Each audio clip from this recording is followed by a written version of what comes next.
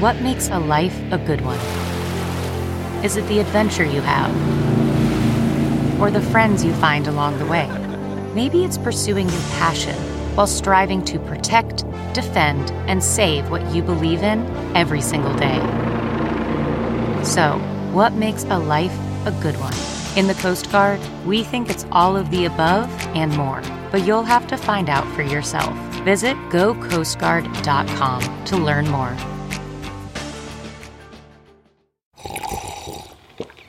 That's not just the sound of that first sip of Morning Joe. It's the sound of someone shopping for a car on Carvana from the comfort of home. That's a good blend. It's time to take it easy, like answering some easy questions to get pre-qualified for a car in minutes.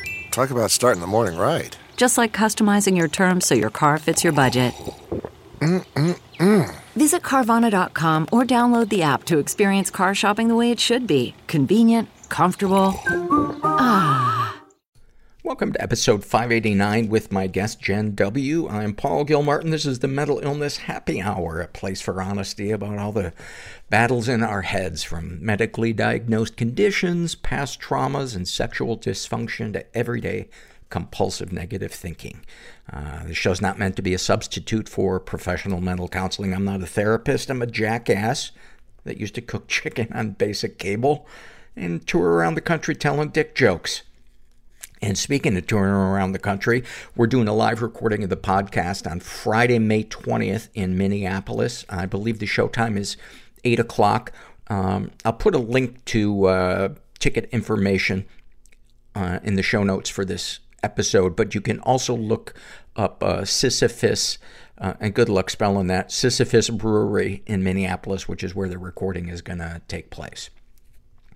At one of my support groups last night, we have this, I don't know, what would you call it, tradition in this support group. It's a small group of friends who've known each other for a long time.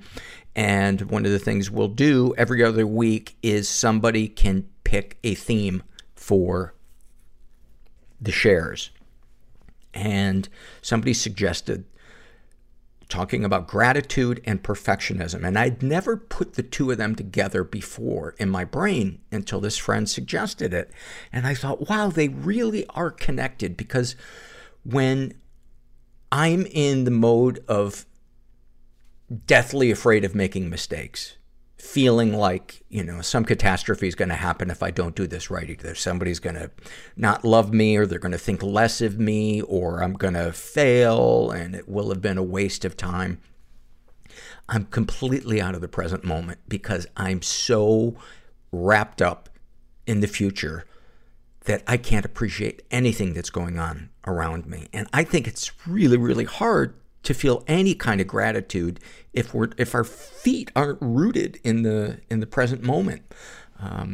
I cannot feel the good things in my life unless I'm in a place of relative stillness, and that mean voice in my head is at least temporarily quieting down. But I don't know. I wonder if you guys have ever made a connection between those two. And speaking of voice in the head, this is from the Voice in Your Head survey, and this is filled out by a woman who calls herself Never Enough. And she writes to the question, what are some of the things you tell yourself about yourself? These are so fucking spot on. You are an imposter. Your success is not deserved. No partner will want you if you cannot give them children. Everyone around you needs to feel loved and seen. You must make that happen. You do not give enough. Do not let them see you squirm. And you are the therapist. You need to be strong for everyone. And one more, why can't you just get it together? And one of the reasons I love that, first of all, is I think all of those thoughts are so universal.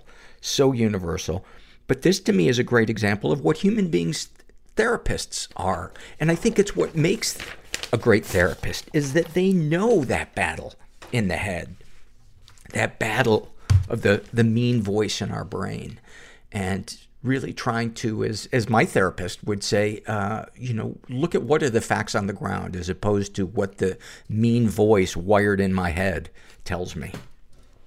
This is an awful some moment. This was filled out by somebody who calls himself Frosted Pop-Tarts Are Better. Ha, Paul, now you have to say it. Well, first of all, fuck you. I cast you to hell. And not in just a speedy vehicle. I'm talking like a bullet train. Like where somebody actually gets on the rail and spreads I'm not scientific, but spreads margarine on that. Would that make it go faster? Because I'm vegan. I'm not vegan. God, speaking of rails, this has gone off the rail.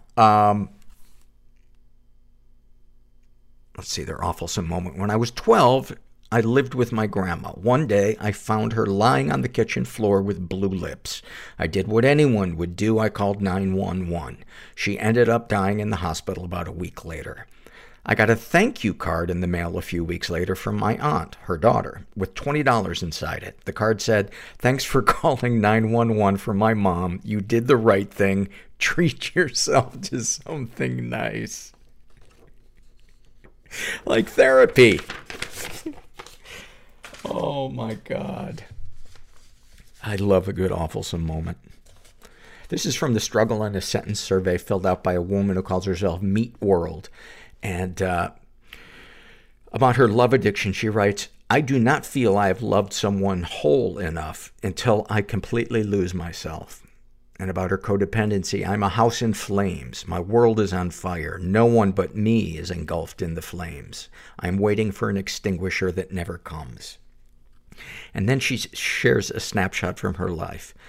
On love addiction and codependency, "I do not just love," and love is in quotes, "I pour all of myself into someone until I am empty. I do this until I no longer recognize myself. I do it until my identity is stripped wholly and fully. I do not love, I deplete." Wow, that is so profound, and I like the fact that you called out the phrase love addiction. I wish there was another phrase for it, because it's not truly love. It's coming from a place of emptiness and sickness, and it's a form of objectifying somebody else to fill our unmet needs that really we need to meet ourselves. And I know that sounds like a bunch of new agey horse shit, but I like to think of our relationship with ourselves as the meal, and a relationship with somebody else as the dessert. And I think when we're in love addiction or codependency, we look to that person to be our meal, to fill them up, to fill ourselves up with them. But since I have started in support groups doing the stuff that I had no fucking idea was important to help fill the personal emptiness, how I talk to myself, being aware of that, practicing self-care, getting enough sleep, taking a shower, brushing my teeth, flossing, setting boundaries with people, being picky about the people that I allow to get close to me, cultivating hobbies,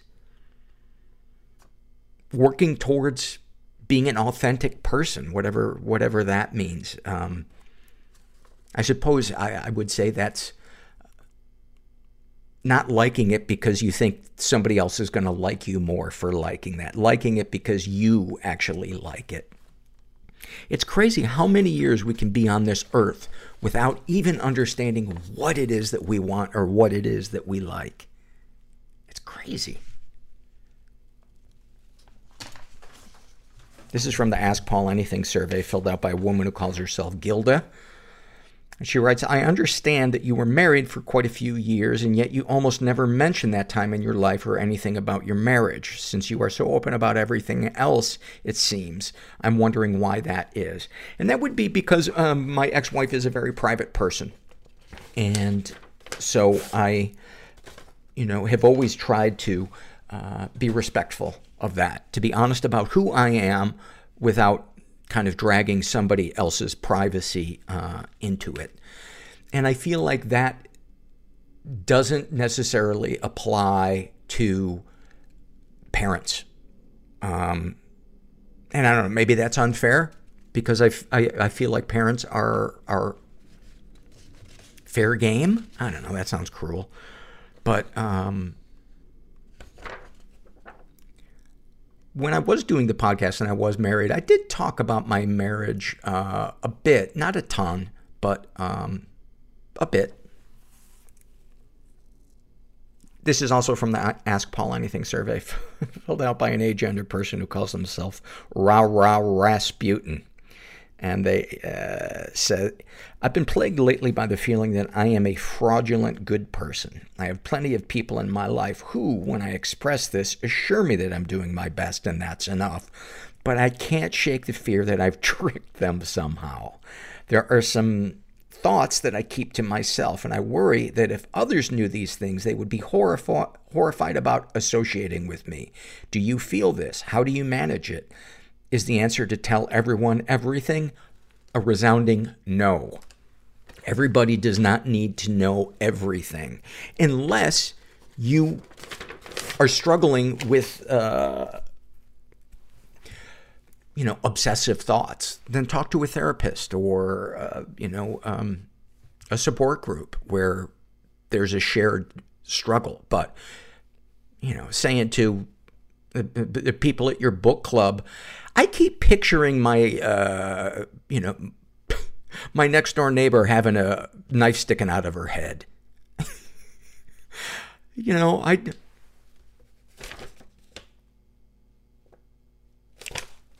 Let me put it this way. I don't think everybody deserves to know everything that's going on in our head. I think it's okay to share anything that's going on in our head with people where it's appropriate. And then you would say, well, what's appropriate? And I would say, I don't know. You figure that out. You're on your own. This podcast is sponsored by BetterHelp Online Therapy. I think most of us are pretty good friends with stress. We're quite familiar. We've been on vacation with stress. We've shared a cubicle with stress. And for me, therapy is one of the places that is my go-to for talking about all the bullshit that's rattling around in my head. And, stress affects everything. It affects our appetites, how much we sleep, the quality of our sleep, our blood pressure. So, if you're not in therapy, consider BetterHelp. It's online therapy. You don't have to leave your house. I'm a big fan of it. I love sucking my thumb in my recliner and talking about the battlefield that is my brain. BetterHelp is customized online therapy that offers video, phone, and even live chat sessions with your therapist, so you don't have to see anyone on camera if you don't want to. It's much more affordable than in-person therapy. Give it a try and see if online therapy can help lower your stress. And you guys, the listeners, get 10% off your first month at BetterHelp.com/mental. Make sure you include the /mental part. That's BetterHelp.com/mental. And, BetterHelp.com/mental. This episode is sponsored by When Breath Becomes Air.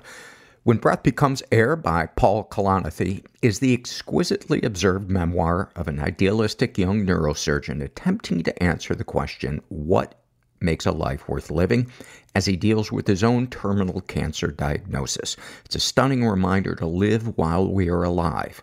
A must-read for anyone in medicine, from a doctor turned patient. For healthcare workers, expand your view on patient care and the fragile beauty of our mortal lives through Kalanithi's unforgettable words. Some of the questions Kalanithi wrestles with in this book include, what makes life worth living in the face of death?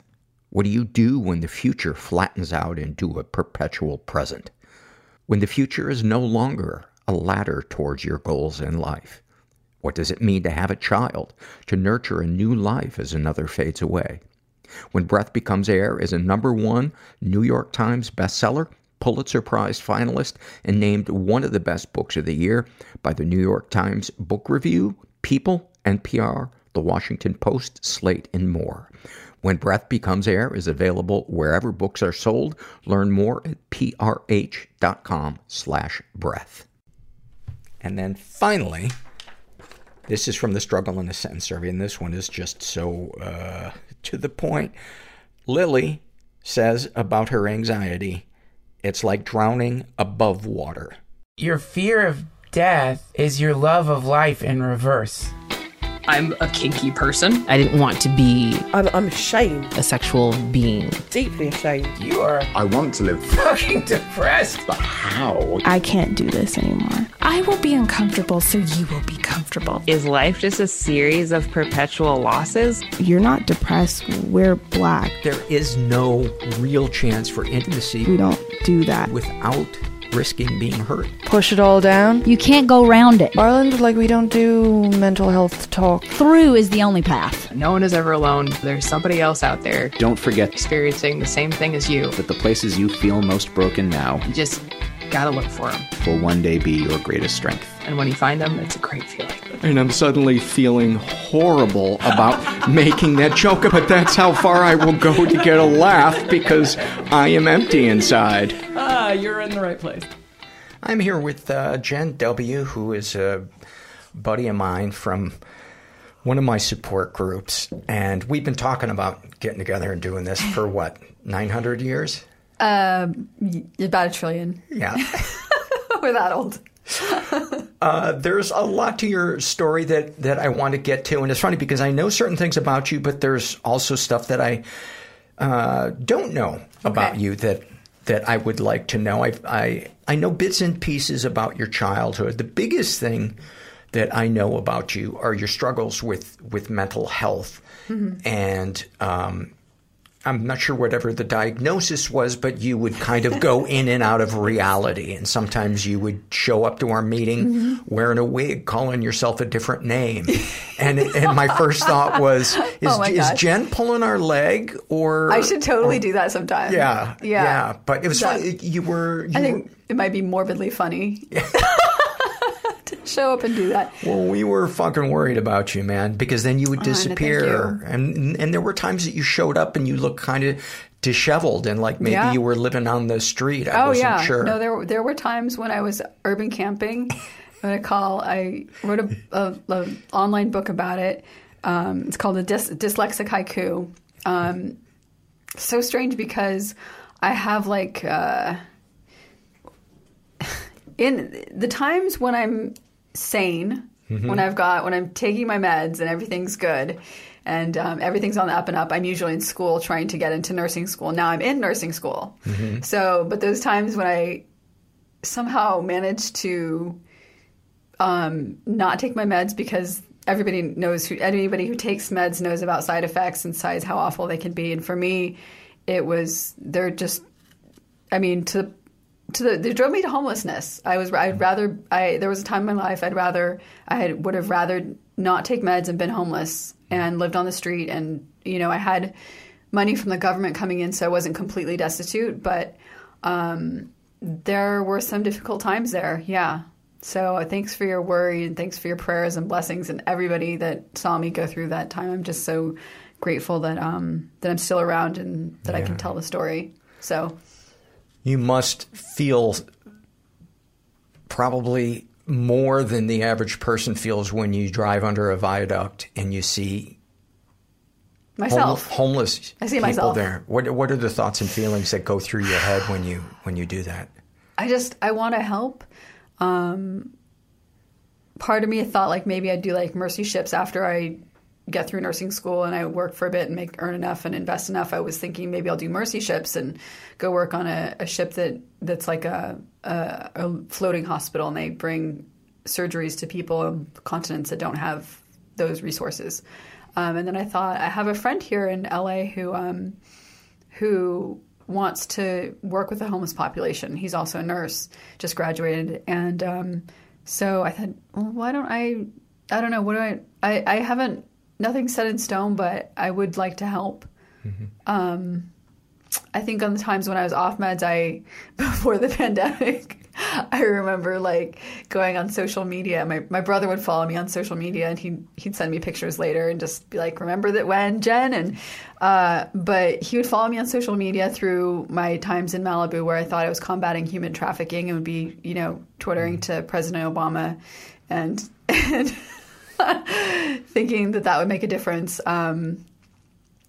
maybe it did, maybe it didn't, because after those times, like, I remember I would just blast, like, tons of, you know, well-known people's, like, Twitters and stuff about, you know, about ending human trafficking. That was, like, a huge thing for me for some reason. That just really, that was one of my really important, I think, messages for in this life at that time was and it was interesting because after one of my episodes, I kind of came upon someone who had actually been trafficked, and she'd been coerced to come from Thailand to come to America, and I guess was stuck sewing in a house, and she was rescued and she became an activist.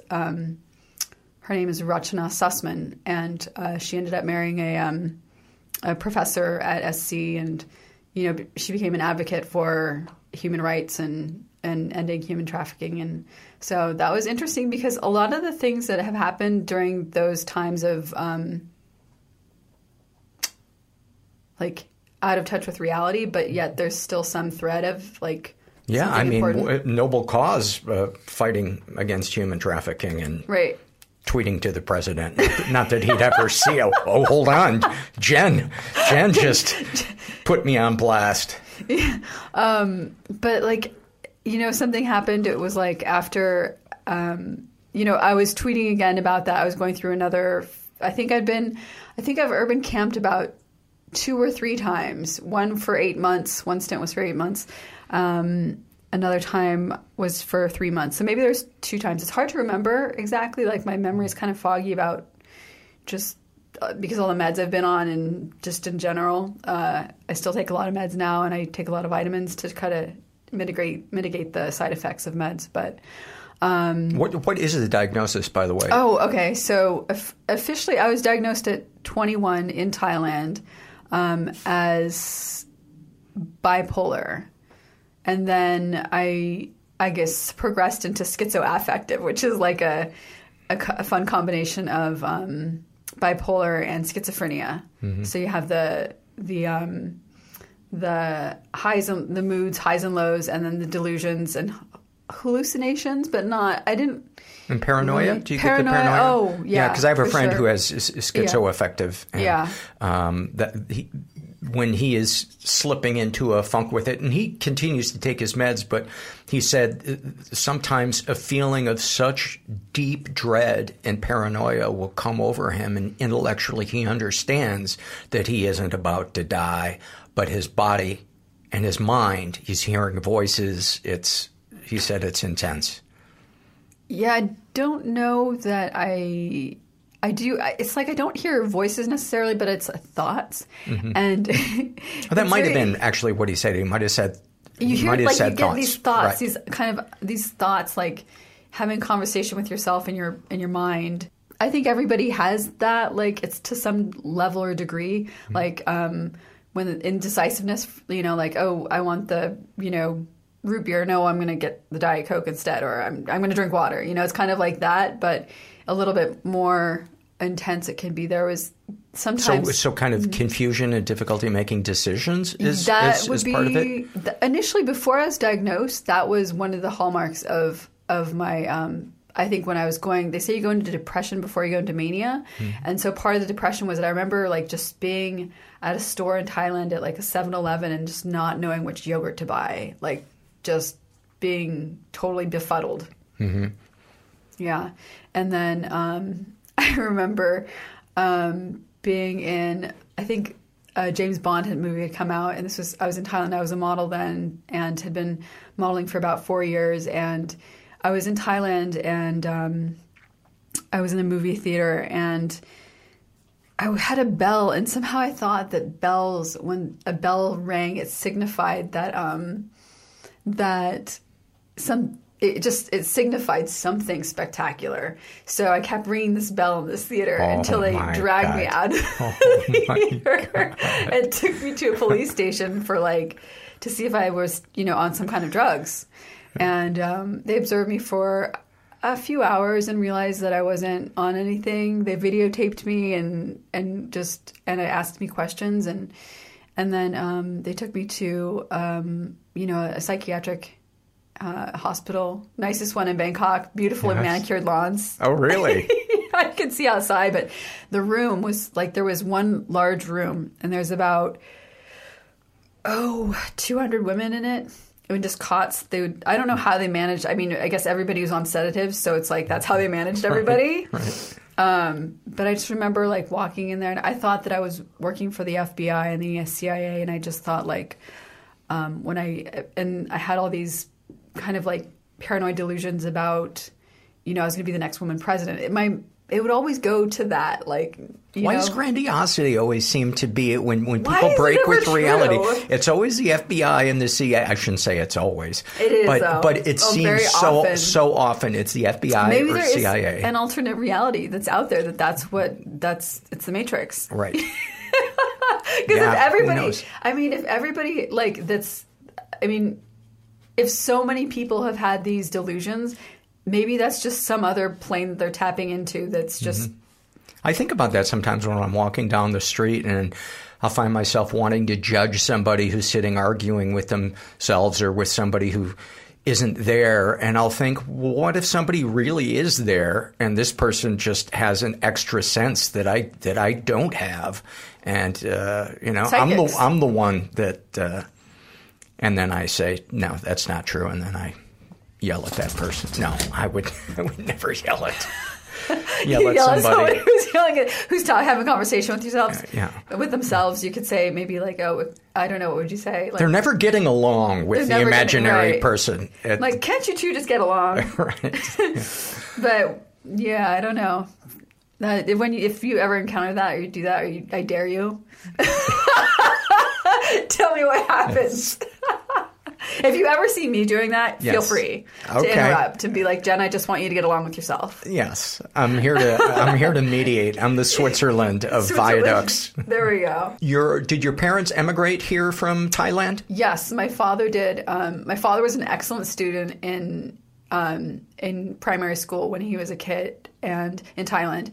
So he won a scholarship to a private school so he's been speaking English since he was 10. When he was 18, he got accepted to CSUN and came over here. I don't know how he afforded it because my Thai family didn't have a lot. I mean, I think my grandfather worked for the railroad and my grandmother took care of the children.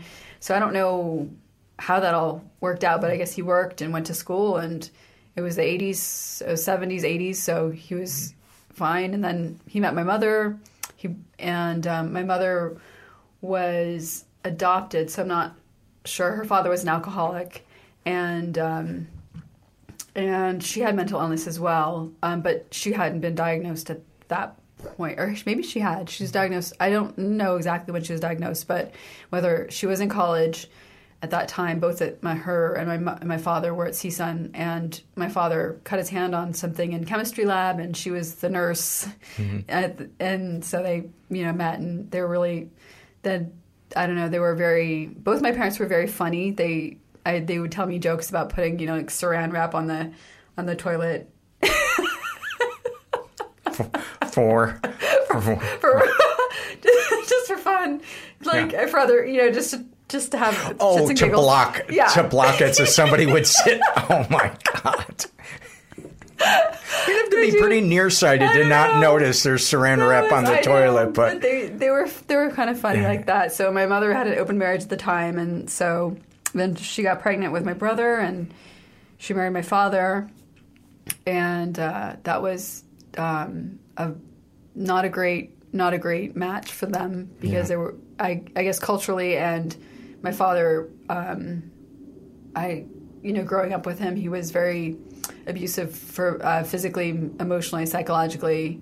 I don't know if something, I think we've talked a little bit about this before, but I don't know if something else. I don't want to say specifically what happened. I have no clear memories of anything happening, but I had also been in multiple foster homes.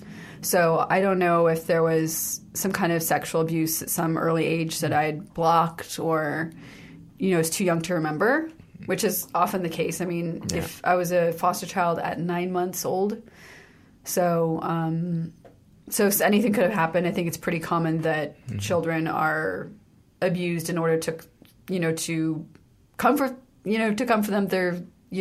touch physically and sexually to try and get them to quiet. I've heard. I took a child development class. I had heard that. I don't know if it was like Japanese mothers would masturbate their sons the night before their big tests or something. Really? Whoa, yeah, I mean, that's something that I heard. And again, this podcast is hosted by a jackass that used to cook chicken on cable TV. He is not a therapist. So the things that I say that I heard, please take everything with a grain of salt. Yeah, well, I think it's probably true if you've heard it, because I did hear it was in a psychology class in a developmental, early age developmental, child development class, and the professor was saying how mothers would masturbate their children just to get them to calm down. Yeah, right, exactly. Right. So. And by the way, I wasn't, to the listeners, I was not saying all Japanese mothers do that. I can imagine the emails that I'm going to get, but I'll second that. Yes. Paul did not say that all Japanese mothers do not. That all Japanese mothers do not masturbate their sons. Yes. Should we print up T-shirts with that? Just to get a jump on the argument. Talk about Thai culture. Oh, wow. I know that's a hugely broad question. No, okay. But I'm always interested in not only the dynamics of first generation people, but just the culture in general. Mm-hmm. What do you want? What would you like? Where would you like me to start? For instance, here are some of the things that I know about Thailand is that it's for the most part, a very warm, emotionally warm people, very kind, very welcoming. And there's also this dark side with the Golden Triangle and the production of opium and meth. Opium much less more nowadays, but there's an area called the Golden Triangle where it overlaps Thailand, Myanmar, and Laos. Mm-hmm. And I believe Chiang Mai is within the Golden Triangle. That kind of came as news to me because all I had ever heard about Thailand was how nice the people are, how chill it is, how peaceful it is. I know there was a little bit of a kerfuffle with the military and the king. The king and the military, yeah. Yeah. But I suppose more than historically what I'm interested in is just the vibe. Mm-hmm. Any snapshots of your experiences in Thailand? Okay. That would be from 20 years ago. Hey. That was the last time you were there? No, the last time I was there was in 2017 for my birthday. Is she still chewing on your sweater? Snapshot of Thailand. Wow. Okay, so as a young woman, I was 18. I was 14 the first time I went to Thailand. I was 8.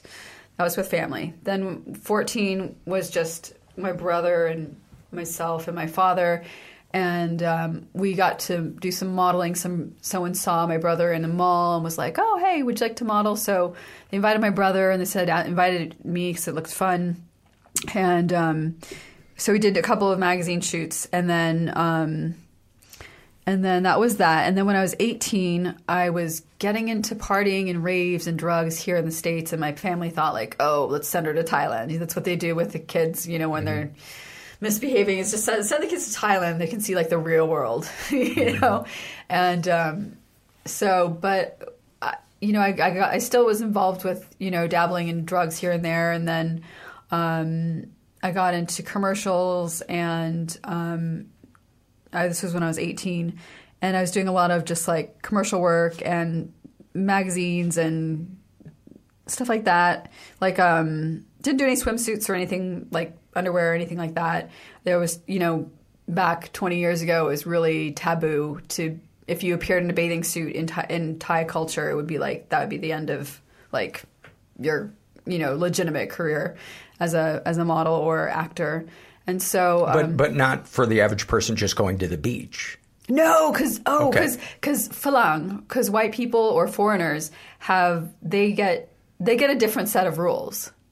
Right. But, like, if you're going to exist in Thai society, like, you can't even wear shorts, like, 20 years ago. Yeah. Shorts in Thailand were like, no. Even I mean, at the beach, even people would wear like pants, you know? And so you're not just talking about in the modeling world, you're talking about just in general 20 years ago. Yeah, like now I see like, I mean, if you wanted to be, if you're like, you know, if you wanted to be respected as a young woman in Thailand, you wouldn't, I mean, you could wear shorts if you're like a, you know, foreigner, but as a young Thai woman in Thai society, that wouldn't be acceptable.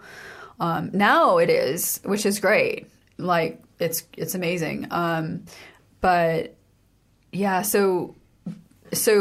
but then like there's this whole other side to Thailand where they had the backpackers, you know, pre-COVID. There was, you know, Khao San Road where all the backpackers would travel through, and it was a really fun time to be there, especially for me being 18, 19, 20, 21, you know, just taking cabs everywhere and not, you know, smoking cigarettes and drinking alcohol and smoking pot and doing, you know. And did you speak Thai language? No, I didn't speak Thai fluently, and I didn't grow up speaking Thai.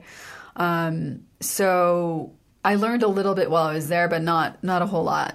So then I went back. So after I was diagnosed and then had that stint in the hospital, which cost me like, I don't know, 300 baht, which is like $10. Something. It was like something really like phenomenally like cheap that was like, I was in the hospital for a month. Wow. Yeah. And so this big room and just cots and like this little outdoor area. They fed us on these tin plates, and I remember the bathrooms exploded. Like not exploded, but there was some plumbing issue. Right. So the toilets were full of shit. Just like the day before I was leaving, I was like, okay, great. So that was an experience to forget or remember. I don't know which both. I mean, it was just an experience in life. And so that's one snapshot. Okay.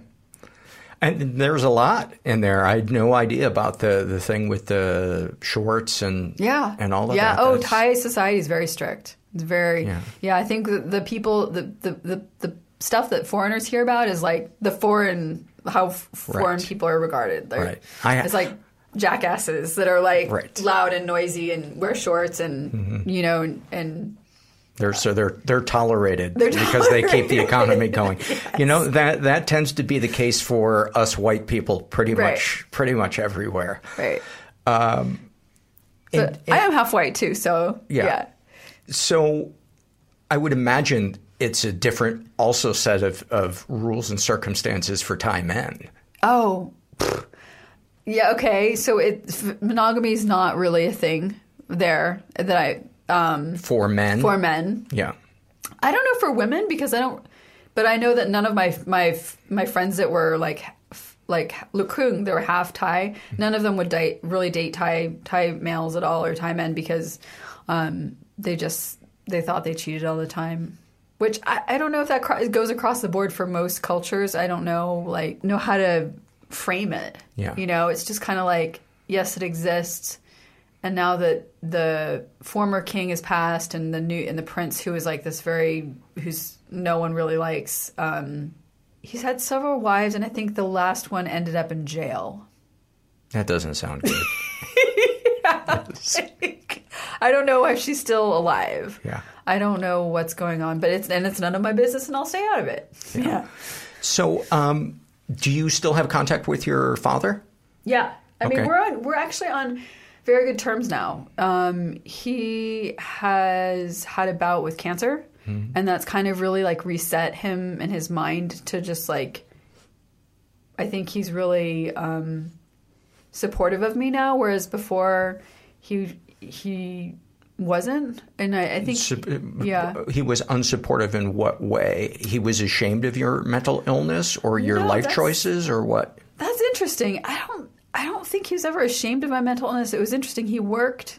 He later became a nurse after being an engineer for 20 years, and he became an RN. And he actually worked in a psychiatric facility. I think he still works in a psychiatric facility. So I know he has an interest in, and it matters to him.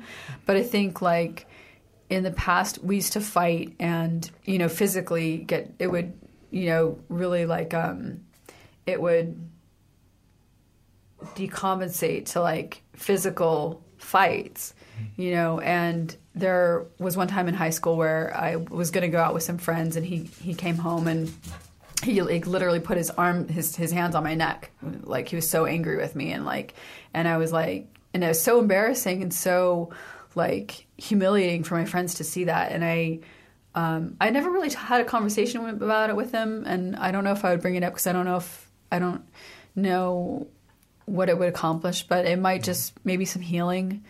But there's a lot of stuff that we haven't talked about, and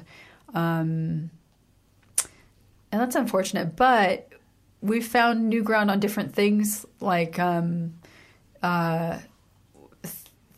nursing. We both have that in common now, and he's like so proud of me. So he just, That's you know, awesome. he bought me a really nice car, and like sends me money, and asks me how I'm doing, and tells me he loves me, and it's like, wow, it's this whole new person that I think actually the cancer was good for him in a way, because we just realized we don't have a lot of time left. And also, I had a change of heart with reading. I don't know. Are you familiar with Brian L. Weiss? Mm-mm.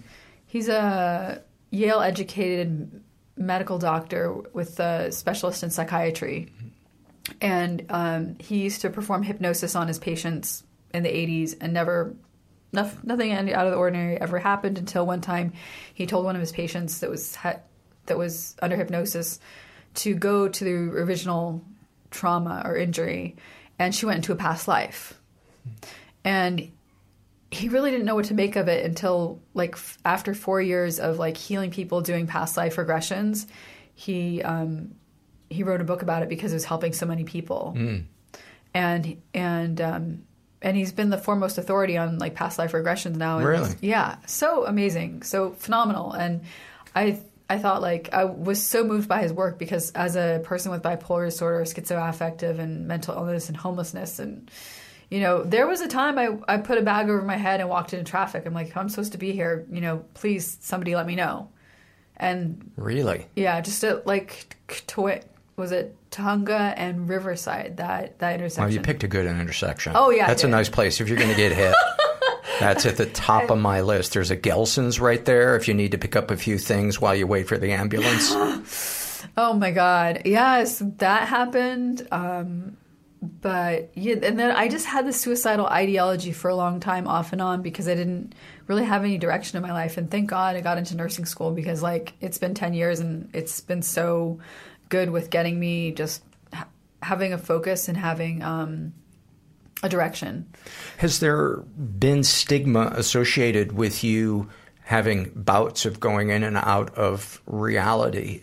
Because I imagine for some people it could be an end to a career if you go off your meds and you have an event and it Yeah, it was an end to my modeling and acting career in Asia.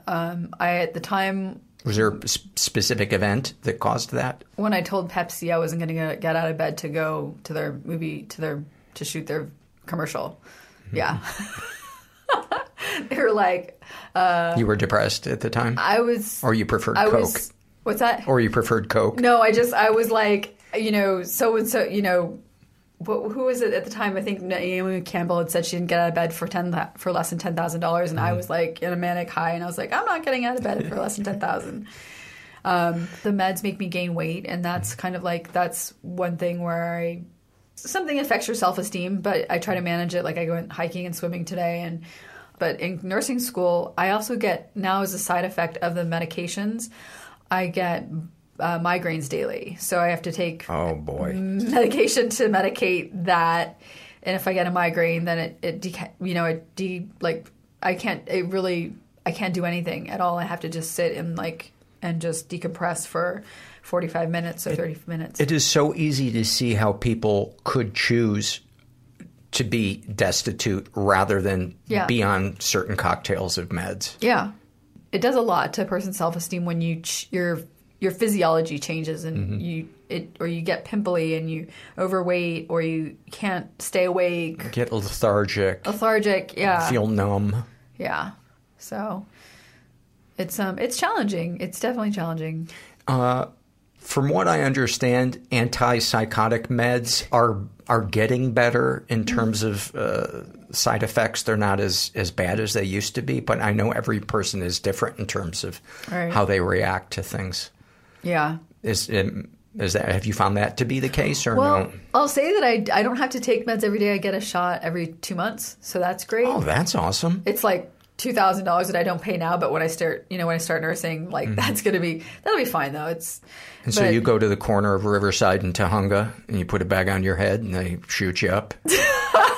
Oh man, no, not exactly. But no, I go to a very nice psychiatrist who has one of the nurses. She'll shoot me up, and and then I don't have to take meds for 2 months, which is good. Fuck, I would do that if I didn't have to take meds every day. Well, like one of my least favorite things is counting out my meds for the month, because I take 4 different things, and I know it's a drop in the bucket compared to what some people have to do, but it's a monthly reminder that I'm dependent on a pharmaceutical company, and I fucking hate that because I don't trust them. Yet I also they aren't know to be trusted. And I also know these meds are saving my life. I wish like some bipolar people would make some bipolar medications so that we can support them. Right. Like some good people, and not just like evil money making, machines. Yeah. Yeah, and they have a lot of clout. I mean, these doctors and they're what do you call lobbyists? Yeah. Yeah. I have a friend who's a doctor, and he tells me just the shit that they dangle in front of doctors' faces, the vacations and this and that. And he said, if you have no soul, you could get so much from drug company lobbyists. Well, I mean, yeah.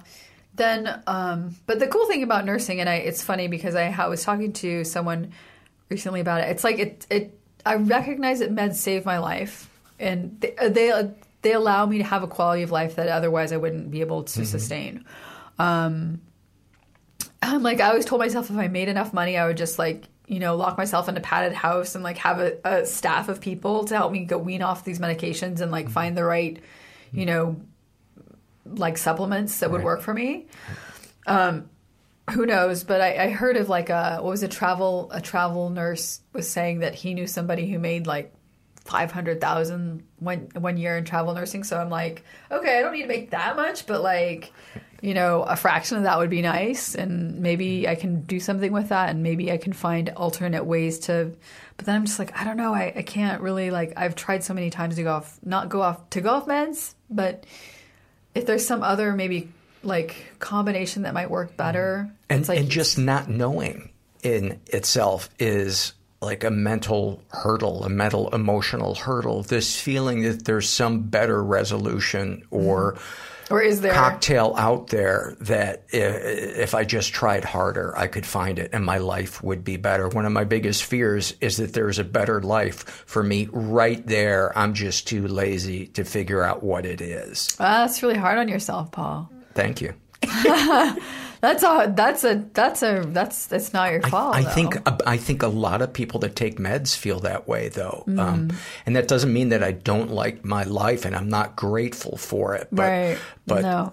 I think every person who takes meds, they're going to feel, maybe not all, but many of them. You do feel some side effects. Maybe it's a bit of numbness. I don't cry as easily as I would like to. There's times when I can feel like there's a wall there that won't allow me to purge a sadness that's inside me, and I have the feeling that's because of the meds. But I know that the meds also allow me to function, to get out of bed, to not be completely riddled with anxiety or depression. So I'm grateful, and yet I'm also just, I don't know what the word for it, but a feeling of something not being resolved.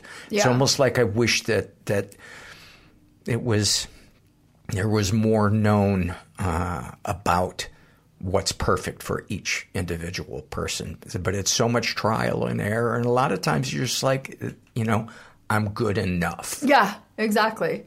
There's going back to Brian L. Weiss and like suicidal ideation, which I think a lot of people with mental health issues struggle with. It's just like, why am I here? What's the point? I don't remember signing a contract with anyone. I don't, to come here. Like that's, so going back to past life regressions, which is I've been looking for a hypnotist who works in past life regressions. I have a friend who's a hypnotist, but he's not familiar with that stuff, and he won't hypnotize me because we're friends, which is very professional, and I should say good job, but maybe he can recommend me to someone. But the past life regression thing is interesting because I'm like, if we do have work in soul groups and we come into this life with making contracts with other souls to like learn from them and repay debt and so on and so forth, like then there's a reason I'm here, and I don't want to I want to be here to experience that, and I want to get all the richness that I'm supposed to get while I'm here, and then take that into the next life for the next better life, I didn't really believe in that stuff before, but now because I had so many experiences like in manic highs, either feeling like I was talking with Jesus, like really believing it, meeting the devil, thinking the world was run by aliens, and if people don't. I think the last time I was on a manic journey was around 2019, and I remember just twittering to a bunch of billionaires, just like, if they don't, why not just like donate all your money and then like start this chain reaction of everybody donating all their money? Wouldn't that be great? And then you could get block. Right. Then you could make it back so much faster. What a game that would be. See if you could actually like donate all your money and then see if you can make it back faster. People would probably just think they're crazy, but I truly believed that. And I thought that the world was being run by aliens and that something really, really, really, really bad was happening. And then COVID hit, and I was like, see, I told you. But like, I don't know. I don't really have like premonitions of things like, they're kind of crazy, and I don't know, but I'm terrified of the idea of reincarnation because when I imagine it, I never imagine it being a better life. I always imagine it, I'm going to be in Calcutta. I'm going to be begging, or I should say that there's the real possibility of that. I just don't because I feel like despite the shit that happened to me as a kid and the fact that I battle mental illness, I feel like I've won the lottery in terms of finding recovery and meaning and purpose in my life. And I feel like any spin of the wheel after this has got to be a downward. It gets better, Paul. Like, I got to give you one of these books. It's like, I'm so suspicious of that stuff, though. I don't know. It's so woo-woo. I know that. Okay, so this is how I got on that. Even like, and you mentioned the word woo-woo. Okay, so there's two physicians. They were talking. It's Dr. Mark Hyman, who's like into functional medicine, which incorporates different modalities like acupuncture and other things like that into their practice, and he and another physician, Cynthia Lee, were discussing their illnesses that had been mysterious. They were physicians and couldn't get diagnoses for their illnesses, and they were ill for years. Like Cynthia Lee was ill for like 5 years, couldn't get out of bed, like couldn't work. Her marriage was suffering. All these different things happened, and so by kind of like these woo-woo ideas, she was healed. Like, she wrote a book about it, Cynthia Lee, MD, and she incorporates now, like she writes some of her prescriptions are like, go take a walk in the grass without your shoes on and and spend some time in the sunshine, and those are like her prescriptions. So that stuff is not woo woo to right, me. But I totally it's believe on the in brink nature. of it. Yes, yeah.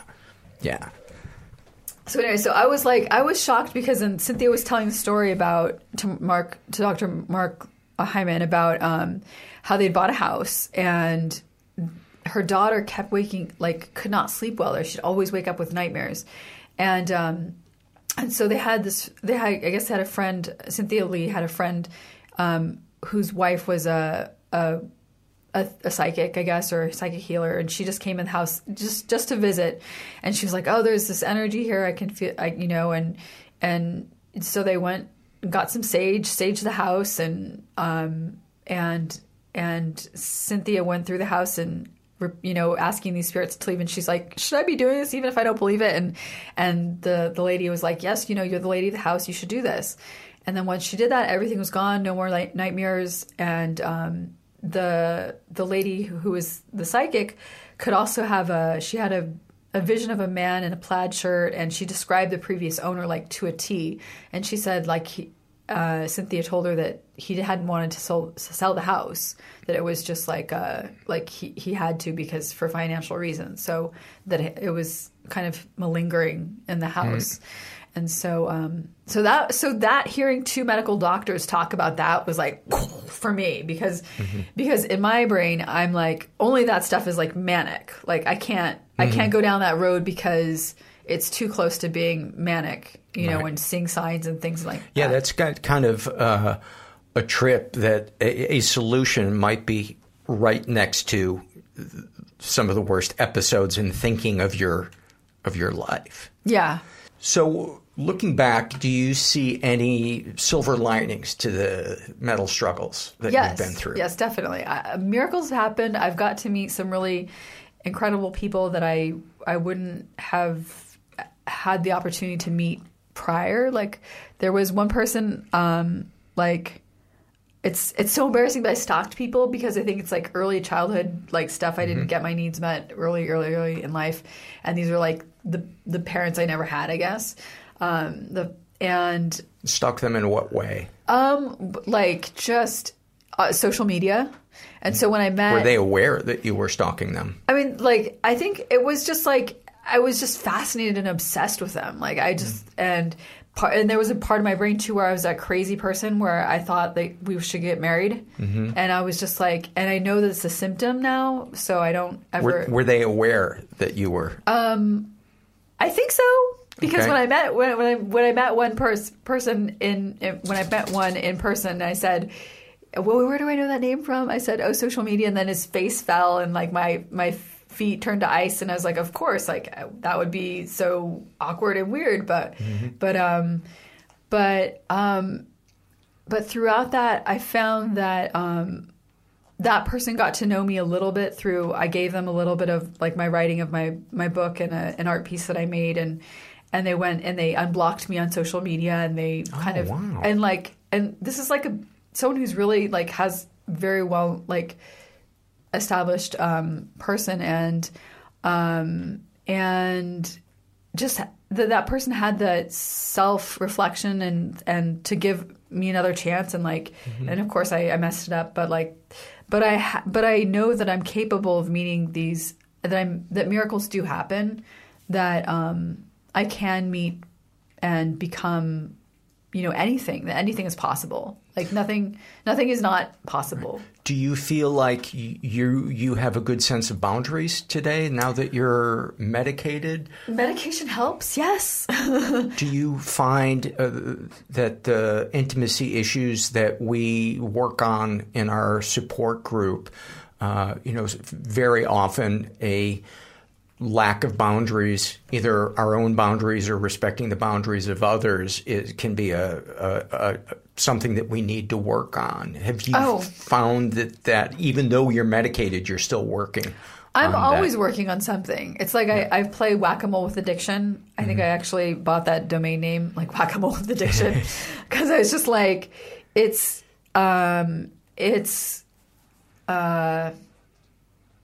always something. It's always something. Yeah. Yeah. There's always, I mean, if it's not one thing, it's another, and it's okay. It's just like learning to be like gentle with myself and not beat myself up and not be hard on myself. I like will have conversations with myself and like, record them and listen to them, and like I'll call myself, like as if like I'm talking to my friend on the phone. So like I've learned, I know that I'm here to learn something. I really want to know like why this, like the stalking behavior, why did I need to read? It was my self-esteem so low that I needed the like the validation from outside, from somewhere where I thought was like, you know, high and mighty and godlike, and I think so. You know, it's like it's self-loathing. I'm trying to like. Self-loathing is like a black hole. It will just pull everything good in your life into it. But you don't even, and the thing is, it's like you don't even know. I didn't even know it was there for so long. It's just like I was separated from my biological mother at like a month old, less than a month old, for 9 months, and then given back to my biological family after that, and then separated at 2 or 3 years old. And then 4 or 5, and then 10, and then 12, and then 12 is when I moved in with my father. Other than that, it was all good, right?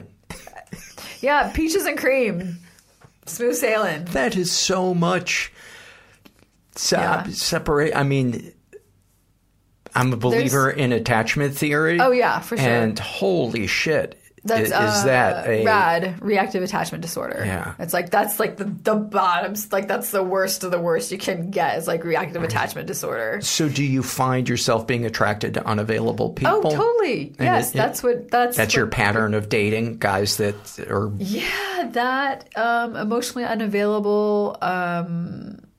Yeah. Treat you badly? No, actually, just indifferent. No, I did. There was one person I almost married, and took a long time to heal from. But you know, when I'm making conscious decisions about trying to find healthy relationships, I managed to find healthy people, I think. And my therapist at the time thought so as well. You know, she thought that this person that I almost married was healthy. But I went off meds, and we were thinking, you know, his father was a physician, his sister was going to med school. Like, we thought, oh, you know, if anything happens, we'll catch it. We didn't, and I broke the trust. I thought I got paranoid. I thought he was sleeping with someone else, and like, so he left me in the apartment by myself for like 10 days while he was, you know, flying around the country and meeting with different clients for work, and I just decompensated, and you know. I slept with someone, he found the evidence, and that broke his heart.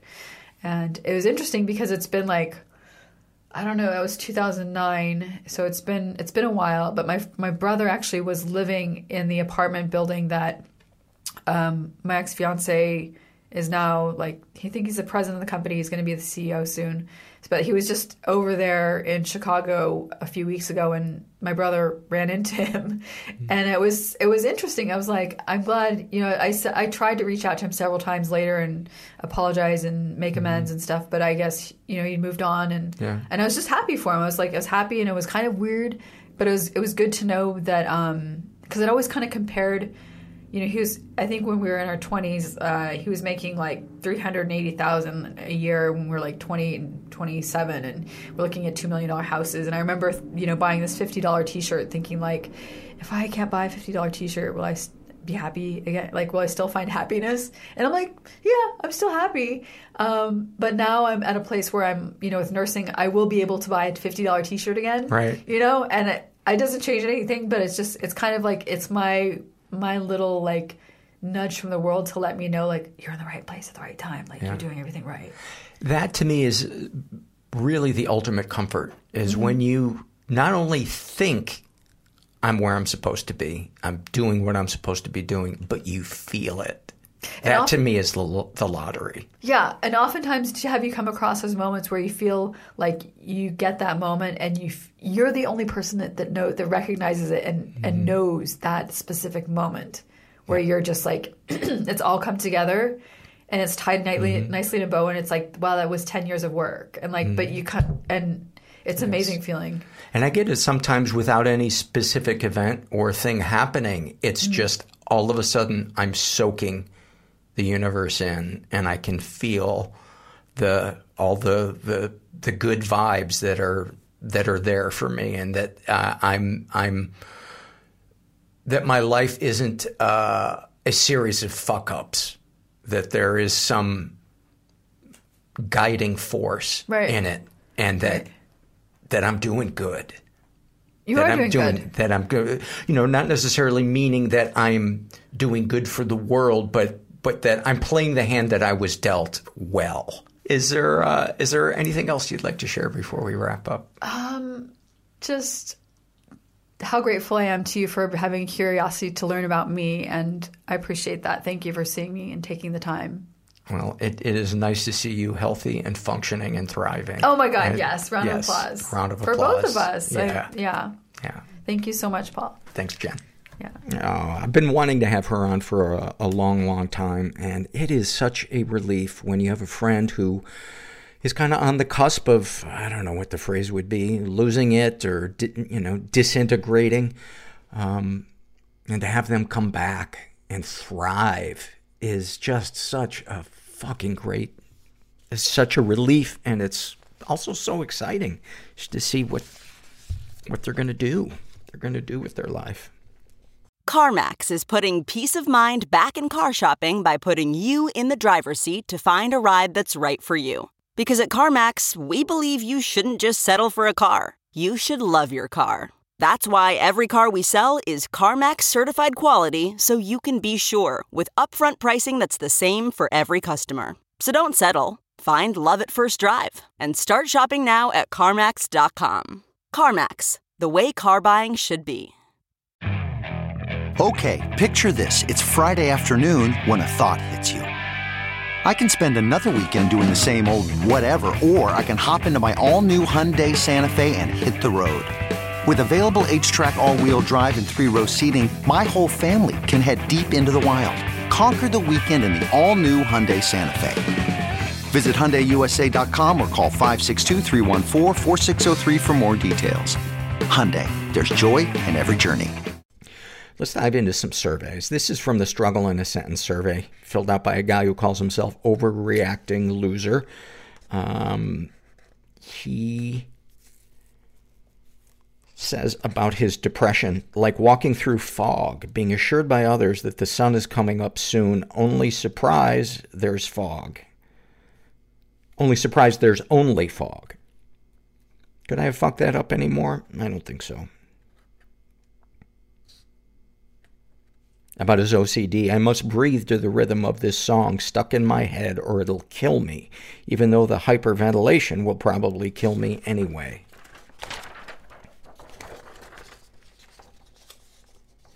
Snapshot from his life. One of my sisters posted a picture of all of us on Facebook for Siblings Day. I was horrified, shamed, and embarrassed by the photo, while others thought it was damn funny. I wanted to ask not to be tagged in things, but who the hell am I to tell others how to use social media? And since my sisters were considerably more popular growing up, I'm assured that all the people I've been trying to hide from or lay low from are getting to see it. Great. Another exhibit in the case of me being a pathetic loser. You know, I have noticed that the surveys filled out by men, you hear the word loser pointed at themselves a lot more than women. Not that the women in the surveys have necessarily a more positive attitude about things. It's just, there seems to be I don't know, kind of a classic way of phrasing whatever our struggle is, especially if it's internal. With women filling the surveys out, it tends to be a lot more about their looks, their weight.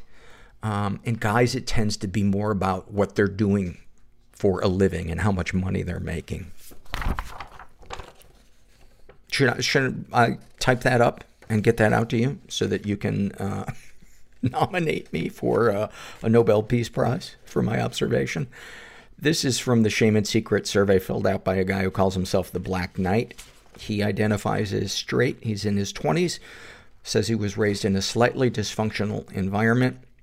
He's never been sexually abused, although he writes sketchy stuff with similar-aged relatives when we were really young, but I've processed the events on my own and don't interpret it as abuse or assault. It hasn't affected my life. He's not sure if he's been physically or emotionally abused. Deepest, darkest thoughts. that I may be a hopeless pervert, even though I don't have the evidence to back that up.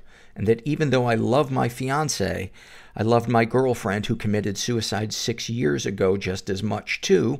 And I've had very strong feelings for other women since then as well, and at the same time. I could probably marry 4 different women I care for right now. That is something I would never tell my fiancé.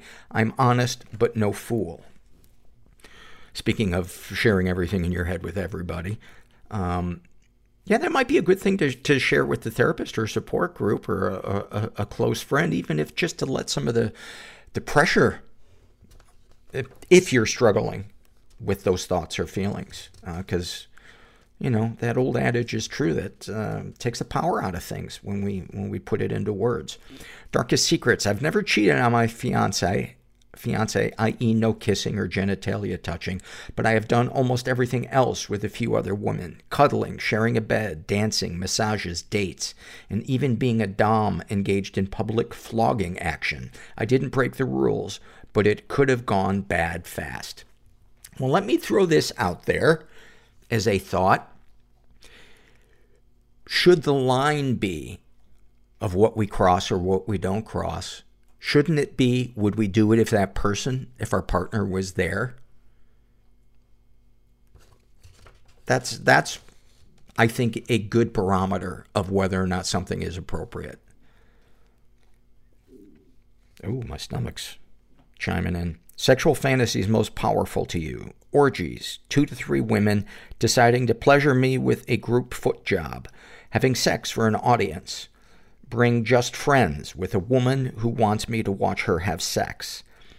Maybe even my fiancé magically having a penis for one night. I'm okay sharing all of those except the foot fetish one. When I was young, my mom told me my dad had a foot fetish. It grosses me out knowing that's one of our few connections. What, if anything, would you like to say to someone you haven't been able to? I really liked you. To every girl I didn't have the courage to ask out. I hated being a coward. What, if anything, do you wish for? I can complete my mission in life. It's going to happen anyway, though, so I may as well save that wish to ask for money. Not sure I understand that. Have you shared these things with others? Every now and then I will. Typically it goes well and they share their thoughts too. Thank you for filling that out. I appreciate that.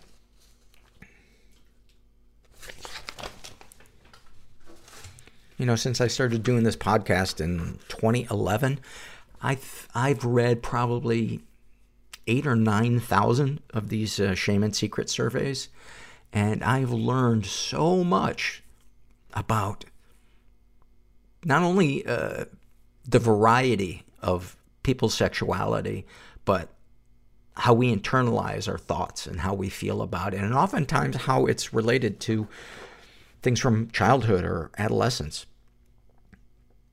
Would you like me to type that up and send it to you so you can nominate me for a Nobel Peace Prize? This is from the Awfulsome Moment survey filled out by Mayberry, and she writes, my 2-year-old daughter was sick over Easter break while I was at my parents' house. I was really stressed and told my mom that I was having a hard time with motherhood. She looked at me and said, oh, I know how hard it is being a mom. You were terrible. Thank you, Mom. I feel so much better. This is from the Shame and Secret survey, filled out by a woman who calls herself Roller Coasting. She identifies as straight.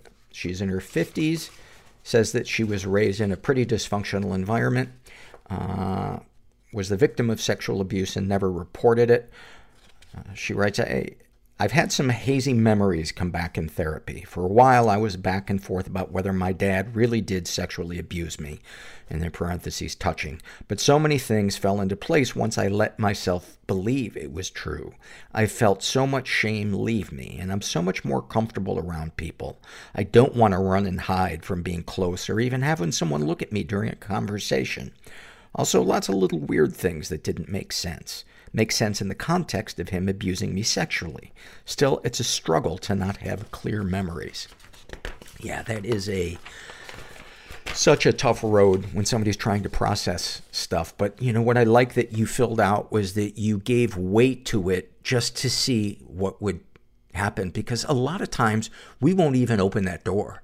And for me, there was no healing until I said to myself, what if I'm not making too big of a deal of this?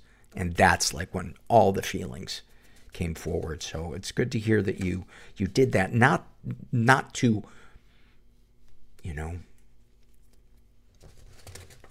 punish the person that did it, but to stop punishing ourselves by minimizing it. She is not sure if she has been physically or emotionally abused. There were no feelings allowed in our house growing up, not even good ones. Everyone acted like it was really embarrassing if you were even happy, or you were ever happy. Yeah, I would call that emotional, at the very least, emotional neglect. And that is a motherfucker, man. Or when you have a parent that can't stand seeing joy. Boy, you want to talk about something that will bury anxiety in you for the rest of your life.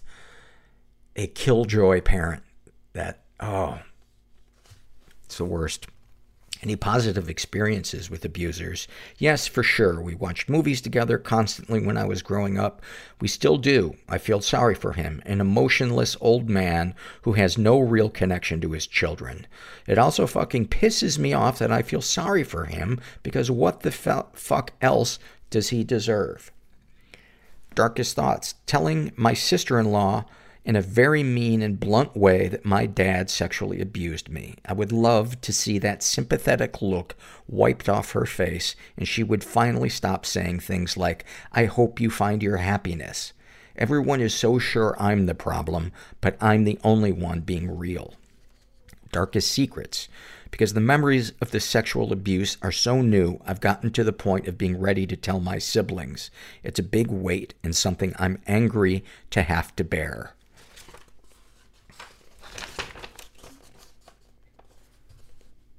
Sexual fantasies most powerful to you. Before I let go of a bunch of shame via speaking about the sexual abuse, I fantasized about being an object, a thing for others' use. That has faded away, and I'm pretty vanilla now, although who doesn't like a spanking? Now that's a t-shirt right there. Who doesn't like a spanking?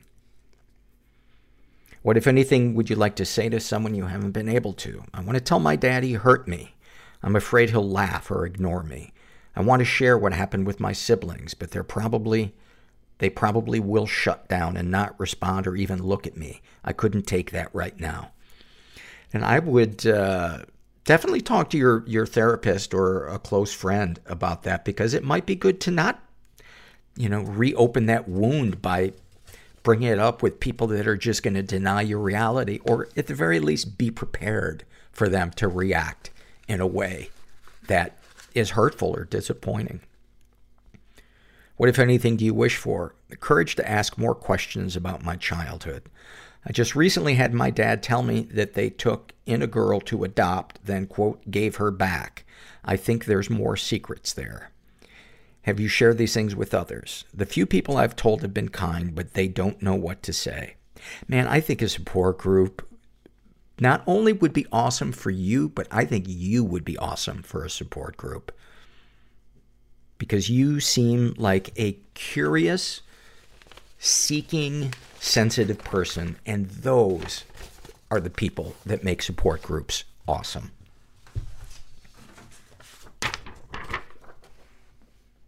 This is from the Awfulsome Moments survey, filled out by a guy who calls himself Scared Fat Child.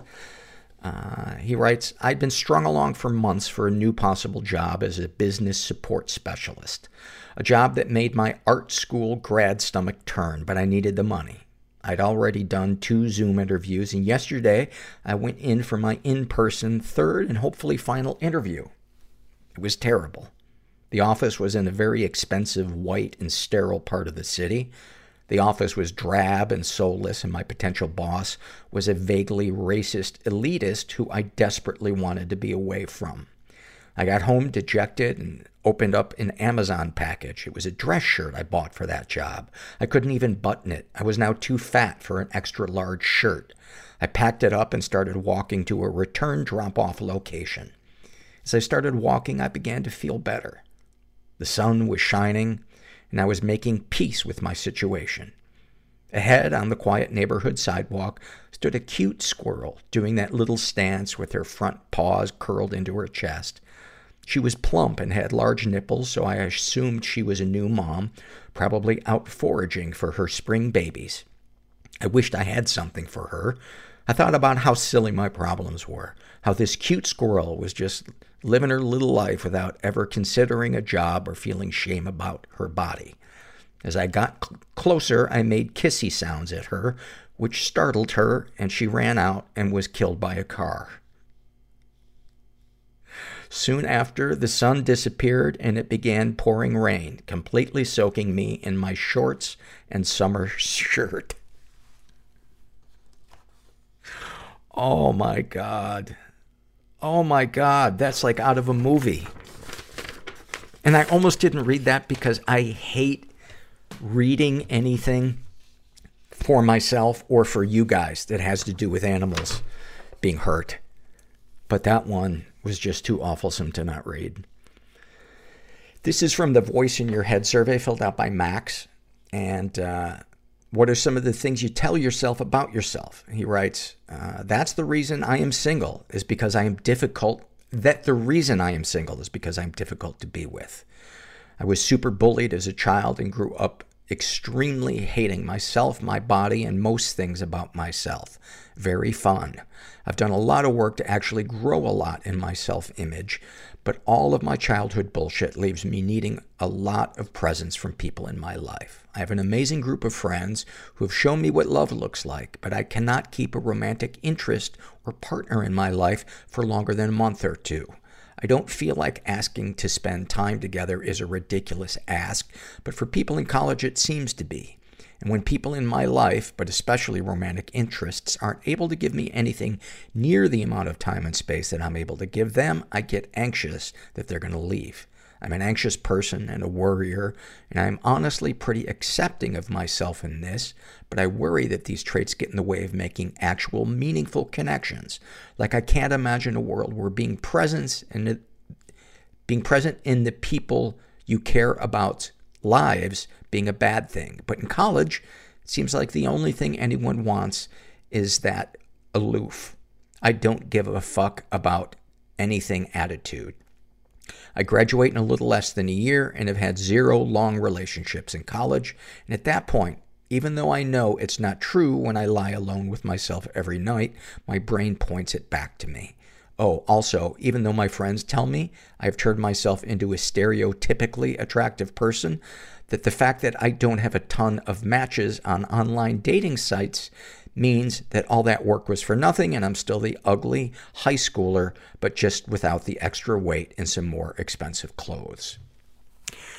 As I was reading your, first of all, thank you for sharing that. And as I was reading your survey, a lot of stuff popped into my brain. The first thing was, well, people in college, a lot of them are still fucking children, they're 18 to 22 years old, not very emotionally mature, don't know what they want. So I wouldn't take the way they treat you as a reflection necessarily of who you are.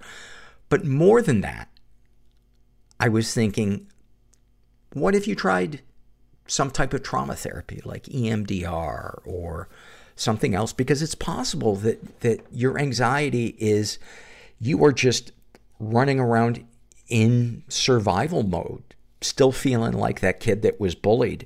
And that stuff gets trapped in our cells. And there are modalities of therapy that can help release that, EMDR being one of them.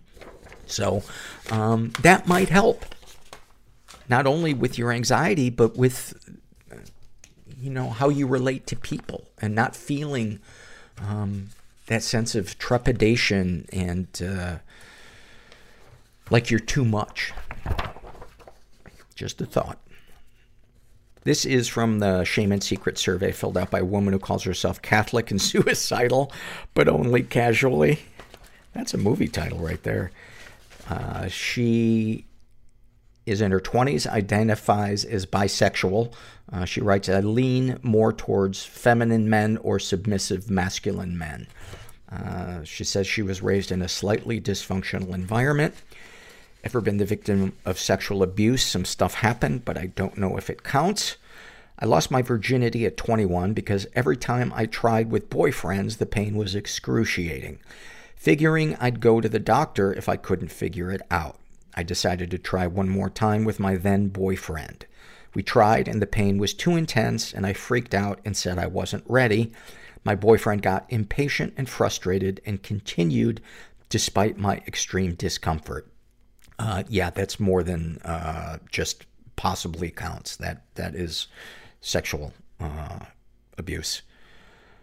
My boyfriend, I laid there and tried to check out. I don't remember much of it, but I remember briefly thinking I wanted to accept what was happening so I wouldn't be another statistic. Fucked up, I know.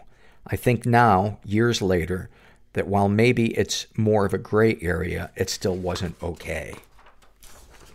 If you expressed to him that you wanted it to stop and he didn't stop, that's, to me, not a gray area. That's clearly a violation.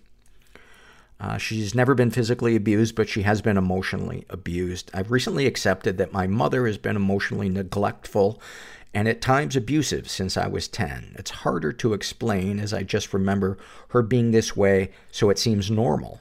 My alcoholic father has been an emotionally absent parent to me and abusive to my siblings. I've also had emotionally/verbally abusive romantic partners.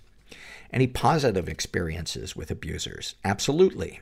Despite my difficult relationships with my parents, I do love them, and they've done a lot to make sure we had a roof over our heads and food on the table. It's difficult to accept that I resent them for not being emotionally invested parents when they worked several jobs to make sure we were fed and saved money for our education. Well, you know, they're not mutually exclusive. Somebody can be emotionally present in the rare moments that they have time with you when they're working 2 jobs. Yeah, maybe that's a lot of expectation to put on a parent who's, fucking exhausted and maybe wasn't raised with those tools. But I'm saying this so that you will stop minimizing what your needs were as a child and saying, I should just get over it. It's not that big of a deal. No, it's a fucking big deal when you don't feel emotionally connected to the people that you are supposed to feel safest with in your life. And that is regardless of what they're working, what they're doing. It is the quality of your time with them, not the quantity of your time that we're talking about. All right. Darkest thoughts. I am, quote, casually suicidal, unquote. I fantasize about how I would die in the way that will cause the least amount of pain to my family and friends. I take an absurd amount of relief in these thoughts. I don't plan to act on them, but it sometimes ironically helps me get out of one of my dark days. I think about running away to another country, disappearing in a big city or in a remote mountain range, and never talking to my family again. I think about going to a cold, snowy mountain on a hike and enjoying the silence and the hum of nature before slowly freezing to death. In the parentheses, this is related to a way I used to self-harm, but I work on it with my therapist and have not self-harmed in 4 years. Well, high five on that one. Darkest secrets. I'm bisexual, but I don't let anyone know. I'm Catholic. You know about that classic Catholic shame and guilt. My mother would disown me. I've slept with women, but I'm afraid to even think about having a relationship with one because I will always choose my family over a partner, and it will hurt that partner. I have not shared my virginity story with anyone, not even my therapist. I'm not sure why, as I'm very open about sex and sex positivity, etc., but I can't bring myself to talk about it. Sometimes I think it's because it doesn't affect me much anymore, but maybe it is. I'm hypersexual and have a lot of sexual kinks, but I've never felt comfortable talking about them to anyone in my life. I desperately want to, though, so I suppose I should try. Sexual fantasies most powerful powerful to you. I would really like to be in a dom-sub relationship with a man. Those are basically my only porn searches, and I am turned on by women dominating men, specifically when they do it without needing to act manipulative or dismissive. I guess I like the idea of being in control and needed without having to be abusive to get those things. You know, what I really love about this, first of all, that you're bearing your soul and you're sharing your truth. But I love that you are sharing something that you so rarely see in pornography, and that is subtlety. It makes such a big difference in so many people's turn-ons, the nuance of it. You know, the attitude of one person playing a role or a fantasy that we have. And it just, you know, I'm not currently looking at porn, but in the days when I was, it would be so frustrating trying to find something that was in my kink wheelhouse that was just so either overacted or it was some stereotypical cliche, and it made me want to get onto a job search site and apply to be a writer for a porn company. Continuing.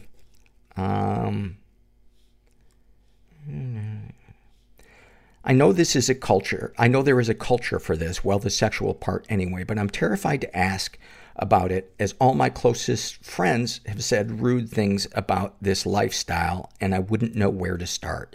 Pretty common kink, but somehow scarier than coming out as bi or talking about my possible sexual assault.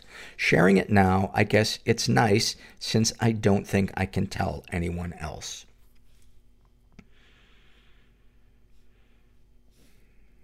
What, if anything, would you like to say to someone you haven't been able to?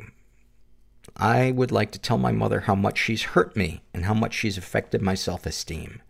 I would tell her to take a fucking mental health class so she can stop treating me like I'm being dramatic and making me feel worse.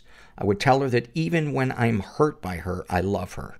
I would tell her that when my depression, anxiety cycle hits and I have to isolate myself from her to keep from harming myself, I still love her. Appreciate how hardworking and independent and sometimes goofy she is, and accept her for who she is, even if she can't do the same for me.